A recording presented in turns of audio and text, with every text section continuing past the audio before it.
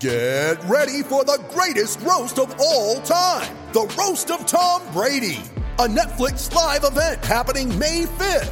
Hosted by Kevin Hart, the 7-time world champion gets his cleats held to the fire by famous friends and frenemies on an unforgettable night where everything is fair game.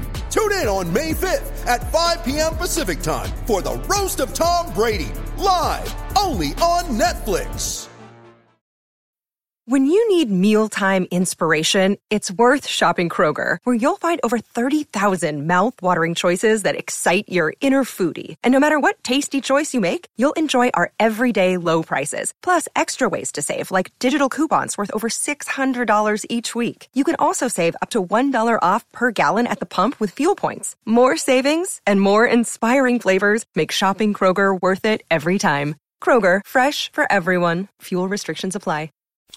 Hello and welcome into another episode of Matt and Judd's Hockey Adventure. Judd, how are you enjoying your hockey adventure? It depends.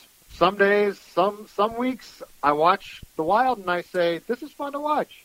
Some weeks I watch The Wild and I say, I'm not enjoying my hockey adventure. Well, this weekend you did not enjoy your hockey adventure because the Wild had gotten a little hot there. They had won a couple of games in a row and really good in overtime. They won 3 of 4 in either overtime or a shootout of their 4-game win streak. But then when it got to the weekend, they lost to Connor McDavid and then they lost to Patrick Kane, kind of showing us still that the Wild are a pretty flawed team. What stuck out to you from the hot run and then what happened this weekend with the losses? I guess what stuck out to me from the hot run was what you just said. The OT wins.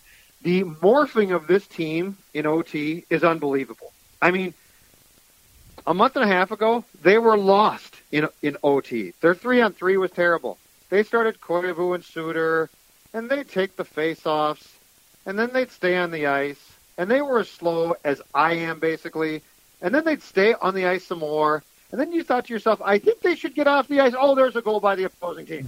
Yes. Now, since Boots has had basically the come to Jesus, and his folks told him, Boots, do this, play fast, people. It's a different world. It's great. So that's one.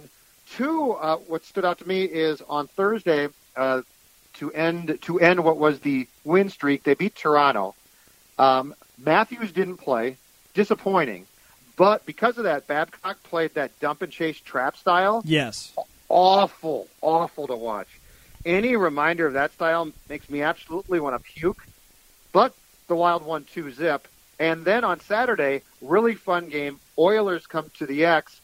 The Wild loses 3-2, but they skated like hell. So basically what I'm saying is when the Wild played in a trapping style, they won, so they got the points. But it was far more entertaining to watch a loss. The Oilers are fun. They're up and down. Defense is not great. But, Matthew, let me tell you this. If you have the opportunity, fans, if you have the opportunity to watch Connor McDavid play in person, take it. The man passes the puck like it's a bleeping feather. I mean, watching him pass the puck and skate and see openings that you're like, no one can see those. It's Gretzky-like. Watching McDavid play is a treat. It is one of the few things that is easily worth the price of a ticket, which in this day and age in the National Hockey League is not cheap. What stuck out to me during this run, and then against Edmonton as well, is Matt Dumba is looking a lot more like we hoped Matt Dumba was going to look. That at the beginning of the season, he had some struggles. He had a game that he blew on a really bad turnover, and he made some decisions that were making us pull our hair out, but he's also now come through with the other side of the Matt Dumba game, which is offensive excellence, and his goal against Edmonton was just fantastic. I mean, it's not just shooting the puck, and it's not just passing the puck, but it can be getting into the offensive zone smoothly. And he made a little move to get into the zone, and then a little give and go there, and then a great shot that ends up beating the goaltender. And that's exactly what you hope for with Dumba. And there was another goal that he scored earlier this year, where there was a little fake shot, and then he took a couple of strides, and then let one rip and scored. These are the offensive things that we're seeing from Dumba that are the reason they decided to move heaven and earth to keep him and not send him to Vegas, or not have Vegas pick him up, or not keep Scandella and trade him somewhere else instead. And I just pulled up the analytics of all the defensemen. They are scoring the most goals with Matt Dumba on the ice. And now with Jared Spurgeon coming back, I'm with you that I'd like to just see that pair with he and Ryan Suter stick together. Even if Suter doesn't love it, I think that that's a pretty good pair with Suter and Dumba, and they should stay that way and have Spurgeon raise up somebody else's play. Amen. Exactly right. I mean, there's no reason, and we've talked about this a few times, there's no reason to put Suter and Spurgeon together when separately they're both really fine. They're good. Dumba, but by the way, in the past 2 games, so they lost to Edmonton and Chicago. Dumba has all 3 goals. So Dumba is your so in the past 2 games now, as we discussed this, Dumba is your offense basically. And yeah, I mean, is he ever going to be anywhere near perfect defensively? Absolutely not. Can he score goals? Can he rush the puck? Yes. And so if Suter is responsible, which he ordinarily is, if he is responsible, it makes perfect sense. Leave them together. And if Suter comes to you and says, well, I think I should go back with Spurgeon, you say, Ryan, we're paying you a lot of money. You're going to play with Dumba. Because Dumba, when he was paired with different players like Brodin, looked sort of lost to me. Yeah. I mean, there were times where he looked lost, and you could tell he wasn't sure. He wanted to take the puck and go, but there were times where you could tell he wasn't sure. And his problems are when he gets indecisive, he makes mistakes. So, yeah, I mean, this is something where they have found a combination that works. And if he's going to provide your offense, leave it. Also, Alex Stalock. Alex Stalock can play goal. Alex Stalock, so Dubnyk suffered, I think what's being reported at least as a knee injury against Calgary. Stalock came in, has played in essentially 4 games since. Alex Stalock has played fine. And here's the thing. 2 things about Stalock I really like. One, the fluky goals, for the most part, disappear. I'm so tired of shots from the corner, right? Shots from the corner go in. Weird angle shots go in on Dubnyk. The other thing, and in the game today, to me, this is really important, Stalock can play the puck. Man, can he play the puck. There was the Oilers game, which was a quick game. The Oilers game, he made a save, and everybody, the benches, the players on ice, the fans, assumed that he was going to glove the puck. He gloved the puck. He dropped it and played it down into the Oilers zone. But I love that. And in today's league, I really like that. So Alex Stalock, career backup, can he sustain this? I don't know. But there's nothing I'm seeing now to say that this guy shouldn't play more, even once Dubnyk comes back. Well, we wanted to see a backup goaltender play more last year, but Darcy Kemper never gave them the type of goaltending to do that. And then Stalock was given a couple of opportunities, but not much.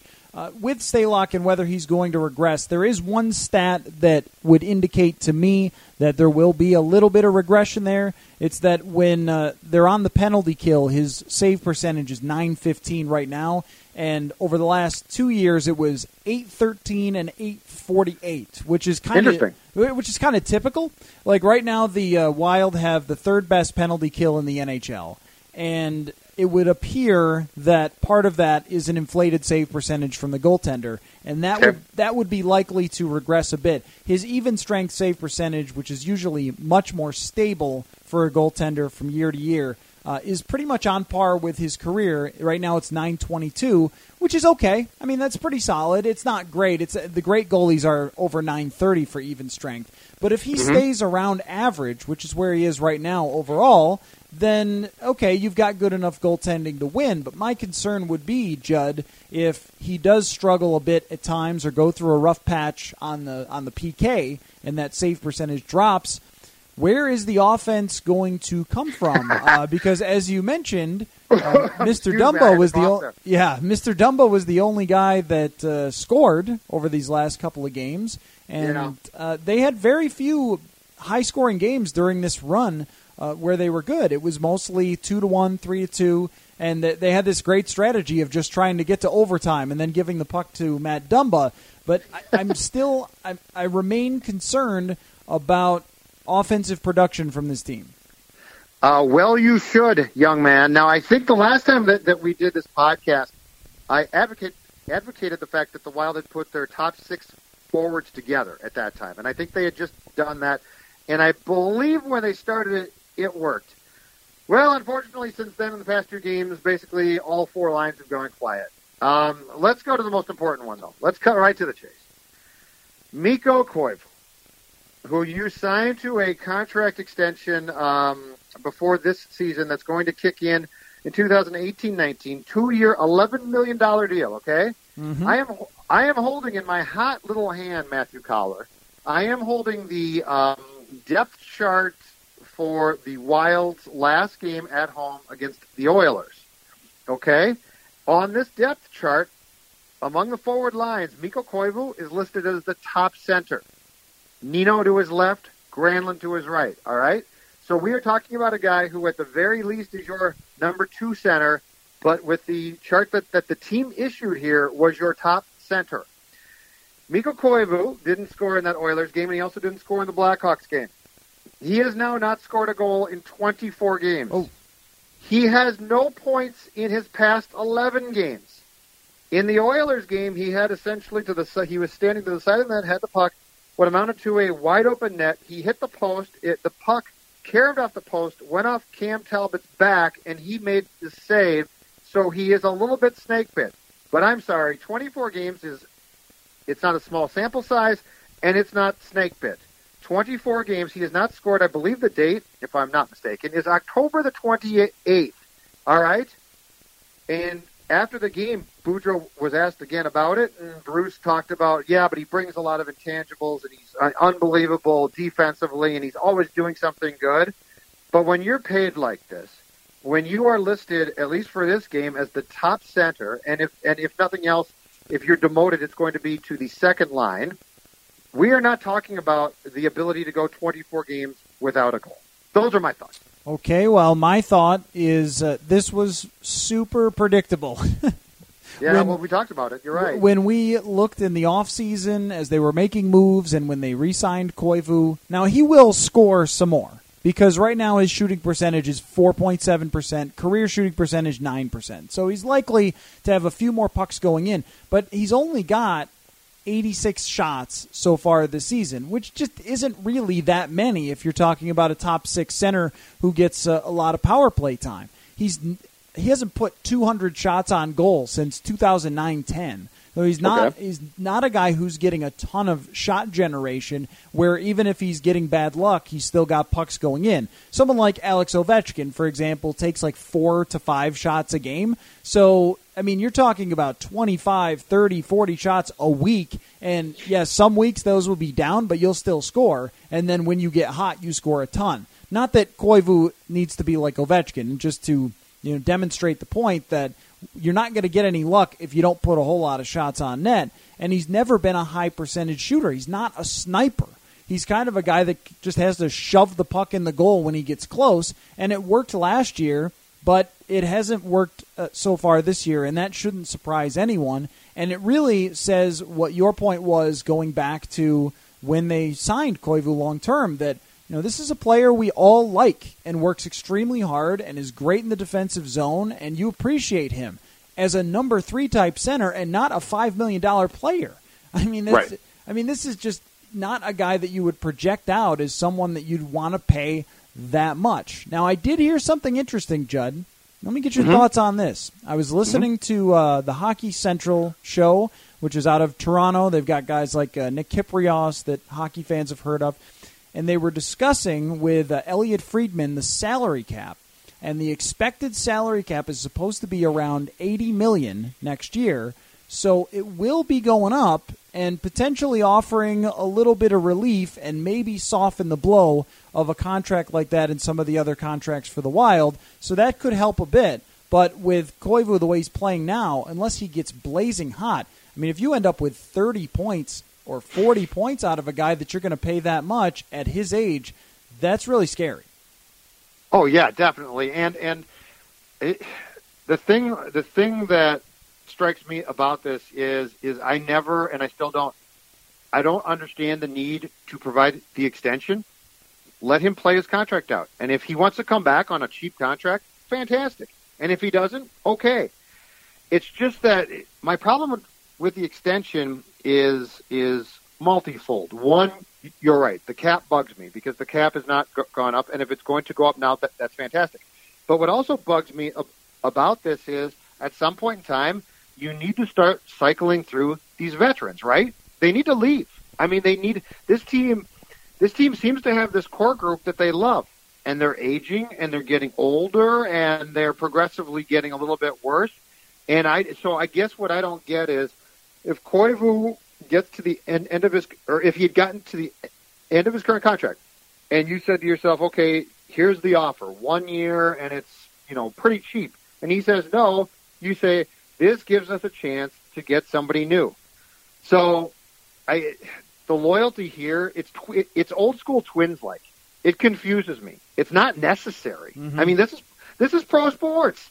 This isn't a country club of, well, we love Mikko, and listen, someday if you want to bring him back and stick him in some Ring of Honor thing, go for it. But I don't get the need to lock him up. And I watch him now, and here's my concern. I think if you watch him now, he's lost a second step. A couple of years ago, I said, I think he's lost a step. And he came back last year and I thought played pretty well. And so I said, okay, that's fine. But if you watch him now, I think he's lost another step in this game now, Collar. And this is the thing about the sport now. And this is why I'm not a fan of really long contracts. This league has become so fast that decline is quick. Mm-hmm. This isn't the 80s. I mean, you can't just say, well, he's slowed down, but we love him and he's a great guy. And you know what? He can just stand in front of the net and score goals. If you watch games now, this league is they move at a speed that is phenomenal, and it's fun to watch. But once you lose that step or two, you're pretty much cooked. You can't keep playing. And if you do, you shouldn't get paid much. Let me ask you a question. I agree with all that. Where does Zach Parise fit in this lineup when he comes back? I will tell you what I think. I'd like to see Matt Cullen back down to the fourth line. Joel. Wait.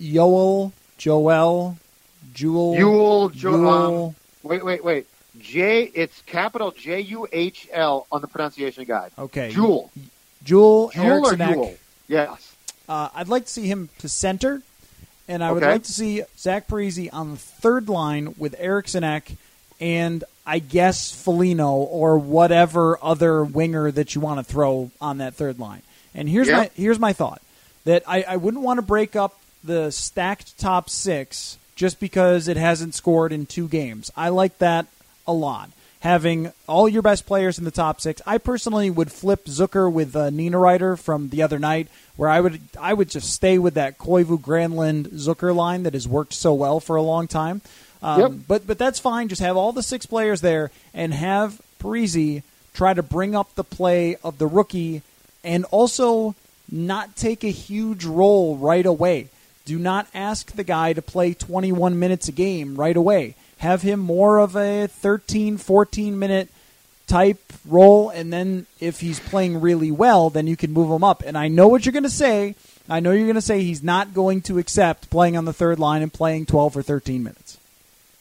Well, he will at first, not long term. Yeah.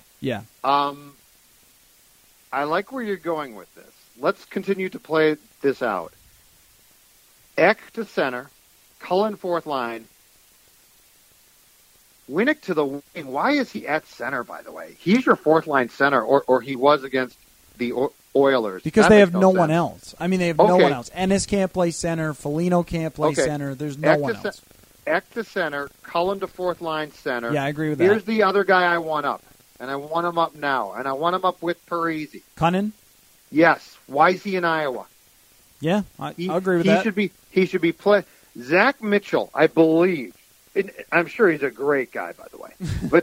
but Zach Mitchell, I believe, if I'm not mistaken, is more of a journeyman type of guy who Boudreau likes because he works hard. Okay, Cunnin is your future. I want him up here. Here's another problem, too, and we haven't talked about this nearly enough, but we will now. September 15th, 2017. Let's rewind the Wild clock on contract talks. Marcus Foligno was signed to a 4-year, $11.5 million deal. Marcus Foligno now has been scratched 2 of the last 3 games. Once again, I'm guessing he's a really nice guy. Seems like a nice guy. I don't care. He's taking up roster space. All right? Zach Mitchell, Marcus Foligno, heck, your guy, Chris Stewart, to a certain degree.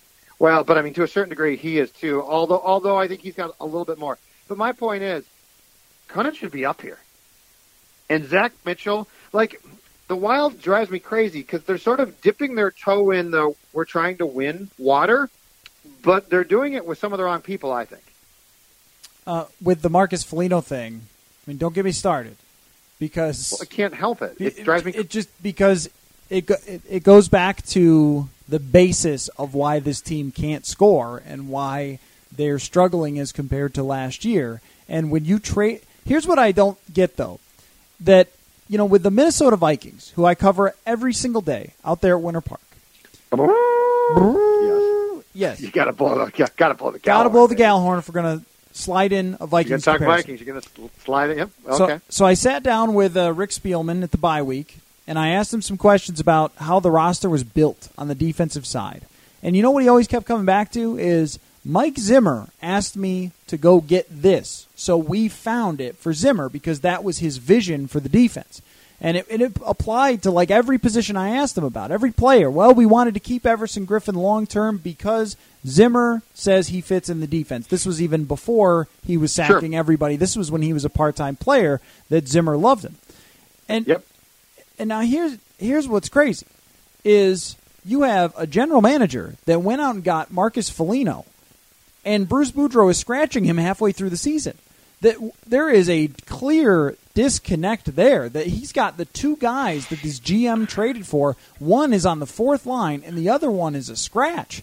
I mean, how does that end up happening? And I know that neither one of them is a very good player, so that's probably where it goes. Yeah, you from told me that 6 months ago, Colin. But why was Bruce Boudreau would have coached against these guys? Was Bruce Boudreau not in on that decision to bring in Marcus Foligno? Because I can't imagine Bruce Boudreau, a coach of his caliber, watching those guys, coaching against those guys, and saying, yeah, those are 2 guys we really need to get. Well, you know what? Let's do this. Let's deconstruct what I find to be a really stupid narrative or storyline. All right.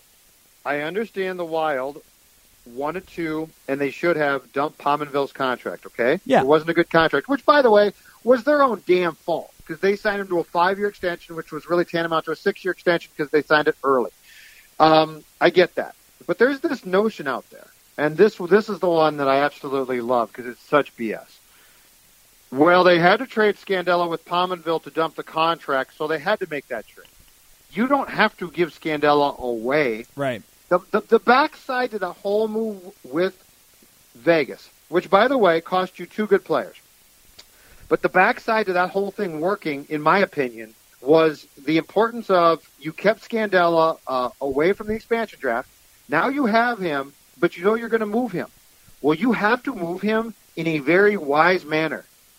Instead, they got 2 guys who are giving them absolutely nothing. I mean, if you look on a game-by-game basis, Foligno does absolutely so little that he's to the point now where he's scratched 2 of the past 3.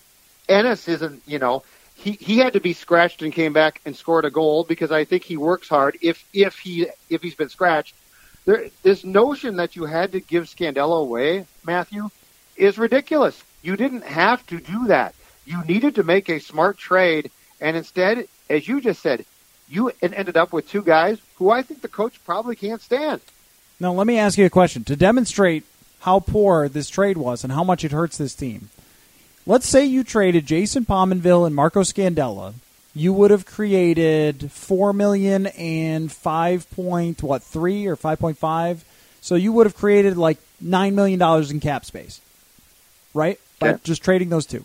Yep. Would you rather have Ennis and Foligno or $9 million in cap space and not be locked into two players for at least the next 2 years. I mean, that's the part of it that really drives me crazy about this trade is that you signed Foligno, and Ennis already had a 4.6 cap hit. So these guys, you saved a little bit of cap room, but these guys are taking up over $7 million of cap space between the two of them. What could you have done this year in the free agent market with $7 million in cap space? Could you have found better players to fill out the roster than you had here? Or could you just keep them and keep that cap space and have opportunity come the next free agent period, because this is a winning team and they've proven they can get free agents here? You would have been able to spend that the next time around and felt like you had dug yourself out of that hole. Or how about maybe just keep Scandella instead and just dump Pominville off to somebody? I mean, that's the other thing. If you had Scandella now, you'd be in much better shape. You would have been better off if you had done this. You would have been better off giving Pominville away. Yep. You would have been better off basically going to a team that could use a guy that could score some goals and saying, give us whatever you want for him. Just take his salary. And we don't care what you get. And they would have gotten heat for it. And the contract that they signed Pominville to was a bad contract. But, yeah, I mean, you now have two forwards, one of whom you just signed to a bleeping extension, who are going to be albatrosses around your neck. And I think that they're going to – here's my guess. And Fletcher probably won't like this, and he'll resist it for a while. My guess with Foligno is they'll eventually try and send him down, don't you think? Oh, yeah. I mean, because how can you trade him? Pass through waivers. You can't trade a guy with 4 more years on his contract. No. And it'll be embarrassing for Fletcher. But my guess is Boudreau's going to go to him and say, I'm not going to play the guy. So if you want to keep him here, he's going to be in the press box eating popcorn.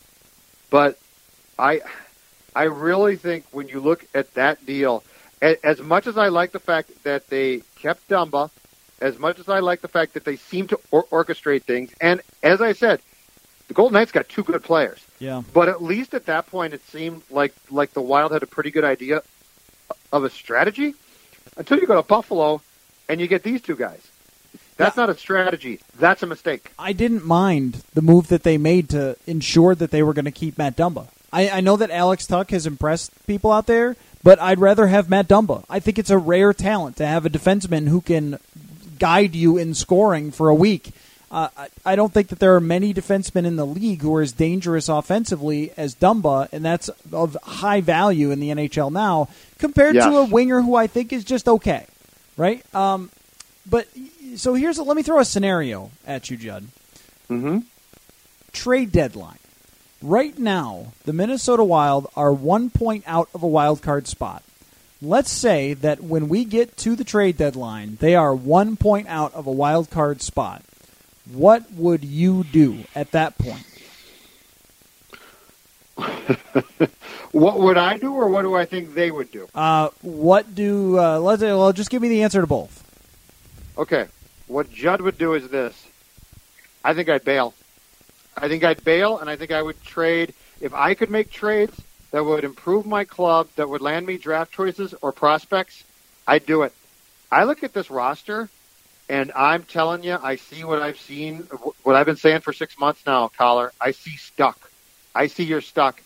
And I think you can make the playoffs, but I think once you do I have faith that this team can advance? And we can go through the whole, well, it's a roll of the dice once you get in the playoffs in hockey, and it's all luck. Okay, just stop for a second. When I look at this roster, do I see a roster that's constructed to be good for the long term? My answer is absolutely not. I see it's either aging or at some points disappointing. So personally, I would bail, I think. However, if I'm Chuck Fletcher, let's see. My owner at the start of the season said Stanley Cup or bust. I probably got at least 2 high-profile players knocking at my door to tell me what I should do. I got Boudreau, who I gave the job to win now, also knocking at my door. So I fear this team would give up more draft picks and or a young player to acquire a guy who they think can score goals. But, Matthew, I go back to last year. I mean, The trade with the Coyotes didn't work out, right?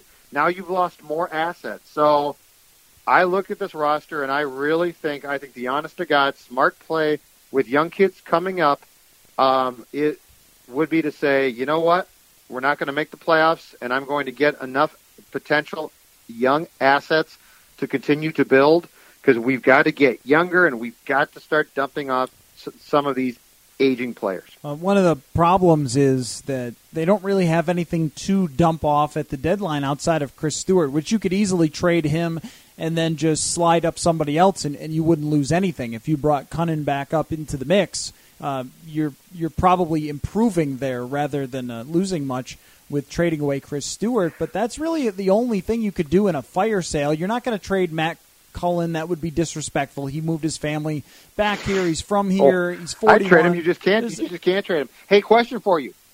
Would you trade Granlund? Yeah. Oh, I mean, we talked about this in the offseason. Of course I would trade Granlund. I mean, would I. I have always thought that last year was the top of the mountain. It was not climbing the mountain. It was the peak. It was the best Mikael Granlund you are ever going to see. A 69-point performance, but a lot of that was in the power play. He was not the best 5-on-5 player they had last year. And at that point, with him being an RFA, would have been the highest amount of interest around the league, and you could have potentially reshaped your roster. But, Judd, I thought of somebody else who you could potentially make a hockey trade at the deadline. I love that term. Or the guy that you really missed out on trading this offseason, potentially, if you wanted to reshape the roster, which is Jonas Brodin. That we've seen him regress kind of back to the Jonas Brodin that made me question him. I remember you and I talked about that before last year, that I thought, I don't really know about Brodin if he's going to fit. And then he had a nice season. But here we are with him not really making a huge impact. And there are guys across the league that you can find that fill that role. But the thing that you had last year was high value for him. That other teams, this is the problem. It's all economics with hockey. Is my asset at its peak? We talked about it with Koivu. We talked about it with Granlund. And I would say the same thing with Brodin. That with Scandella, that asset was what it was going to be. But for the rest of his career, it was consistent. Where Brodin had downs, and then he had ups. It was volatile, and now we're seeing some of the downs again. Last year, you probably could have convinced someone, no, this is the real Jonas Brodin. This year, I think that's going to be harder to do. But since he's 24, $4.1 million cap hit, there's more potential to move him for a game-changing forward still, I think, than almost anybody on this roster. Dumba's an RFA, but you want to keep Dumba because of his offense. Who else are you realistically trading? I mean, you're not, Stahl's got the no move. Koivu's got the no move. You don't want to trade away Niederreiter. Granlund is the one that would be in a hockey trade, but everybody else, no one's taking Foligno. No one's taking Ennis. You probably don't want to deal away Zucker unless it's a really good hockey trade. Brodin is the guy that stands out to me. Though again, that ends up leaving you with a hole on defense. Actually, I would go to Stahl, and I would, if I could find a trade with a legit Stanley Cup contender. Yeah, I would say Eric, and his no trade is not full. Right. I would trade him in a heartbeat, and I would shop him aggressively because he's playing pretty well. He could help a team. The other semi-young guy that I would definitely shop, Charlie Coyle. Yeah, and years late on shopping Charlie Coyle. The younger guys that I would shop, Granlund, not a touchable, Coyle, Brodin for sure. The problem I have with moving Coyle is that his cap hit is so reasonable for a long time, and that even though he does have his shortcomings and his frustrations, $3.2 million for a guy who can score 20 goals and have hot streaks is a pretty good deal. But I think that what you're saying, it speaks to kind of the shape of the team, what the team is as a character in itself. And the culture of the team is everybody we go through, outside of Stahl, who is just a great player, and he's on the other side, but he's a good player. But outside of him, you could say for anybody, well, they've got their ups and downs. They're hot, they're cold. Niederreiter is the guy who's consistent because he's such a good possession and defensive player. Very good player. But with a trade for Coyle, all of these things, when you go through them, a lot of this is GMs fall in love with players and convince themselves that the player's peak is the reality. That's Marcus Foligno. The Marcus Foligno that Chuck Fletcher saw years ago is not Marcus Foligno. I covered that guy. I covered the guy who looked like the next Milan Lucic. And for a couple of weeks he did, and then that was it. He's never looked like that again. For years, he never had even stretches of looking like that. But what stuck in the GM's mind was what he first saw in his first impression. And that goes for a lot of these guys. That might go for a Charlie Coyle where he thought, oh, yeah, when that guy's hot, he's amazing, and that's the real guy. Well, it isn't. You know, it isn't the real guy. And Coyle's a guy that for years I said he should play wing, and he is a power forward, and he's going to be spectacular. And I kept saying it, and guess what? It hasn't happened. But I think what I'm trying to say is this: I think that I would go with the collar plan of starting to blow this thing up, and you're not going to do it in full. But I would certainly be looking to make some moves, and I think we are to the point now where with this group of kids at the time that played a crucial role, at least partially in when they ousted the Avs from the playoffs a few years ago. Mm-hmm. We now know what that group is. Nino is very good.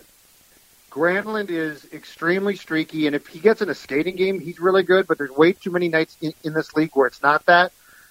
Coyle is as up and down as it possibly gets. Brodin is steady, but far from spectacular. And so I don't think we're now saying to ourselves the upside is still there. I think we're saying these guys basically are who they are, and that doesn't make them bad players. But I don't know that they're all great fits, and I would definitely at least be exploring the path of saying, what can we do right now to trade a guy off that list of players that would get us a head start on improving? Because if you look at the roster right now, you don't look and say, man, I expect this to be really good in a year. You look at it and you say, okay, it might be improved because you will have some prospects coming up. But for the most part, this roster underwhelms you. This current one, it underwhelms you. And that's why if I was them, I would start to get guys up who you like. And Eric Sinek, to your point, I agree. Move him to center. Move Cullen back to fourth-line wing where he'll play for the rest of this year perhaps and then retire. But this whole thing of push because they think they're good, I think is mistaken. Well, and if you think, by the way, that it can't happen, you'll never just make a trade and end up with a guy who's going to score you a bunch of points or whatever, that's just too hard to do. I present you the St. Louis Blues and the Nashville Predators. The leading scorers for the St. Louis Blues and Nashville Predators this year are Braden Shen, who was acquired this offseason in a hockey trade, and Philip Forsberg, who was a deadline acquisition where the Nashville Predators, a middling team for a long time with no superstars, got their franchise player, a point-per-game player, superstar Philip Forsberg. They got him in a horrendous trade for the Washington Capitals. But nonetheless, a team was desperate for a player, and they traded an older player away and got a former first-round pick who has become a superstar. And this is what the Wild should look at, because Nashville blew right through their opportunities. They got in the playoffs year after year. They couldn't get past the first round, and everyone said, well, they missed their shot. They fired their coach. They made this one trade. And, of course, the Subban trade is the luckiest thing in the whole world. No one would be stupid enough to trade P.K. Subban, but here we are. Oh, hold on. Bergevin was. I mean, it's Bergevin and Peter Chiarelli are just blow me away. How does Chiarelli have a job? How does Bergevin have a job? He made one of the worst trades ever. Anyway. Damn you for bringing up the Preds, because the Preds are, if you're a Wild fan, the Preds are exactly what you should want to be. Yep. The Preds make trade. I mean, look at this. The Wild is starved for centers, right? And everybody out there says, you can't get a center. You can't go out and get a top two. You know how tough you got to sign Koivu to an extension because you'll never find another center. And Nashville goes and gets Kyle Turris. Right. And Ryan Johansson a couple years back. Well, and Braden Shen is picked up by St. Louis. And what did they give up for him? You can't do it. What did they give up for him? Yori Laterra, who's a bad player. I mean, there are GMs out there there are. It's like the haves and have-nots. There are 10 GMs in the league who are real smart, and you wouldn't even make a phone call to them. And then there are another at least dozen who do the most brainless things all the time. And it's just, I mean, how about even, okay, so Jonathan Drouin isn't doing too badly in Montreal, and I didn't entirely disagree with that trade, but Mikhail Sergachev is a freaking star in Tampa Bay. And it's just and how good are they, by the way? How good are the Lightning? Unbelievable. They're unbelievable. And it's not going anywhere because they're a stacked team. So here's a GM who gives away one of the top offensive defensemen in the league this year. And another GM who gives you your number one scorer, and another GM who's trading away a former first-round pick for a washed-up guy, a veteran. I mean, this happens all the time in this league, and that's the thing, is all this conversation with us and the Wild, I mean, it could be flipped on its head with one deal. If that deal is there and they're willing to break up this team and not believe in some of the moves and some of the guys that they've locked themselves into, if they can stop believing that they're all of a sudden going to change, then you could make a franchise-changing move because we've seen so many teams do it over the last few years. Yeah, exactly. And that's what I'm saying is if you look at this roster as currently constructed, what is the incentive not to do that? Yep. To not go make a potentially major trade and to get players or prospects or, it's just the centers, Matthew, for the Oilers game are listed thusly. Koivu, who, as I told you, has now not scored in 24 consecutive games. Eric Stahl, who I like, but he's old. I like him. Matt Cullen's your third-line guy. Matt Cullen, God bless him, but Pittsburgh was the perfect fit, right? Go win some faceoffs. You're playing on a Stanley Cup contender. It's a perfect fit. Now he's here and being asked to probably do way too much, so it's been abysmal. He's got, at least going into the game against the Oilers, he had 2 goals in 30 games this season. And Daniel Winnick was your fourth-line center. That's not the recipe to win hockey games, my friend. No, you know what? And even if you make a trade and you take a risk and it blows up in your face, and this is how I would look at Ottawa. I don't like a lot of things that Ottawa's done over the years, and I thought they were fool's gold last year. They got carried by an all-time great player, which Erik Karlsson is. But the move that they made for Matt Duchene, never been a Duchene fan. I've always thought, don't trade for him if you're the Wild. He's got problems. But at least they shot their shot, basically. At least they gave it a go to go get a potential superstar-type player that would change their franchise because they recognize that Kyle Turris is a nice player, but he's not the type of guy. He's not a top pick who's going to guide you. He's kind of one of those top picks that's just turned out to be a pretty solid player where Duchene has the higher potential. Even though it has not worked out, I would still give them credit for that and say I'd rather see the Wild do that and have it blow up in their face than just sit here and end up in 9th place at the end of the season. Because exactly where they're trending right now, I think that's where they end up. So, but the problem is this. The guy that owns the team said Stanley Cup or bust. Yep. Your GM is reportedly in the last year of his contract, and your head coach was hired and basically told, win now. So the whole thing's screwed up. And plus, in typical Wild fashion, what makes this collection to me unlikable is they'll always pop up when the pressure is on. So they'll go on these runs. It happens during the course of a year, or it happens during the course of a game when they're down by 2 goals. They'll come back. And it's like, well, why didn't you play that way the entire time? And so it drives you crazy. But I think if you take a step back and you look at the current climate, you would say to yourself, if I am in 9th place at the deadline and I can barely sneak in and or improve my team quite a bit for coming years, I think I would actually take the opportunity to improve my team. Now, the problem is, if Fletcher's in the last year of his contract, there's no way on God's green earth he's going to do that, which presents the conundrum of, would he actually make another panic trade to try and improve the team immediately, but take on an expiring contract, in which case it would get potentially worse? I think that's very possible, that if Chuck Fletcher... I thought this was going to be positive. If he feels... Yeah, I know. Well, they had some wins. If he feels like he's got his back to the wall, that maybe they do make the big hockey trade. I mean, maybe it's that last-ditch effort to get his team to be relevant, because tacking on a couple of players to this team at the trade deadline is not going to be enough to make them a Stanley Cup contender. So what to watch for coming up, by the way, is lots of road games, back-to-back matchups with Nashville, which is going to be pretty tough. Tampa Bay is mixed in there. How about this run? Tampa Bay, Dallas, Nashville, Nashville. So, I mean, you could be kind of make or break in those stretch of games. You get 3-4 losses in a row, and this team's going to fall way back. But if you get some wins there, maybe you've got some confidence. So, all right, good hockey talk, Judd. All right, I'm apologize. I thought it was going to be far more upbeat, but after the back-to-back defeats, it becomes tough. Well, every time you get me to that trade, you always get me to that trade. Well, the Ennis Foligno trade's an awful trade, and Foligno's come on. Hey, by the way, quickly, how the hell are we talking about a league where Calgary and now the Senators are both basically threatening to move? How could two teams in Canada be threatening to move? And how could you be considering putting another team in Seattle when you just put a team in Vegas, which I get you want 32, okay? I get that. I get the math. But why are we talking about expansion when you now have the Florida Panthers in major trouble? Carolina's not in good shape, right?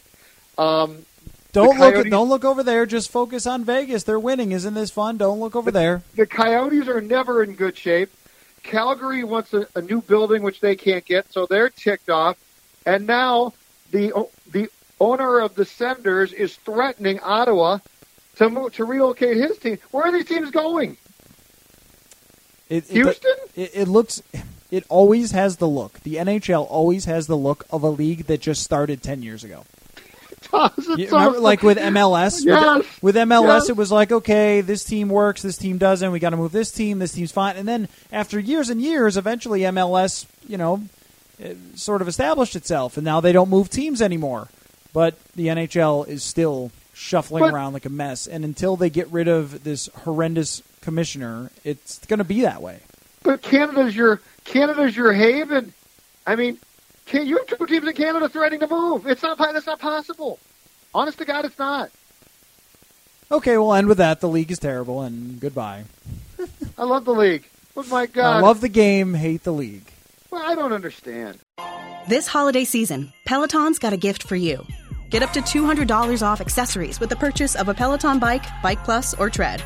And take your workout to the next level with accessories like non-slip grip dumbbells, a heart rate monitor, cycling shoes, and more. Peloton, motivation that moves you. This limited time offer ends December 25th. Visit onepeloton.com to learn more. All access membership separate. Offer ends December 25th. Cannot be combined with other offers. See additional terms at onepeloton.com.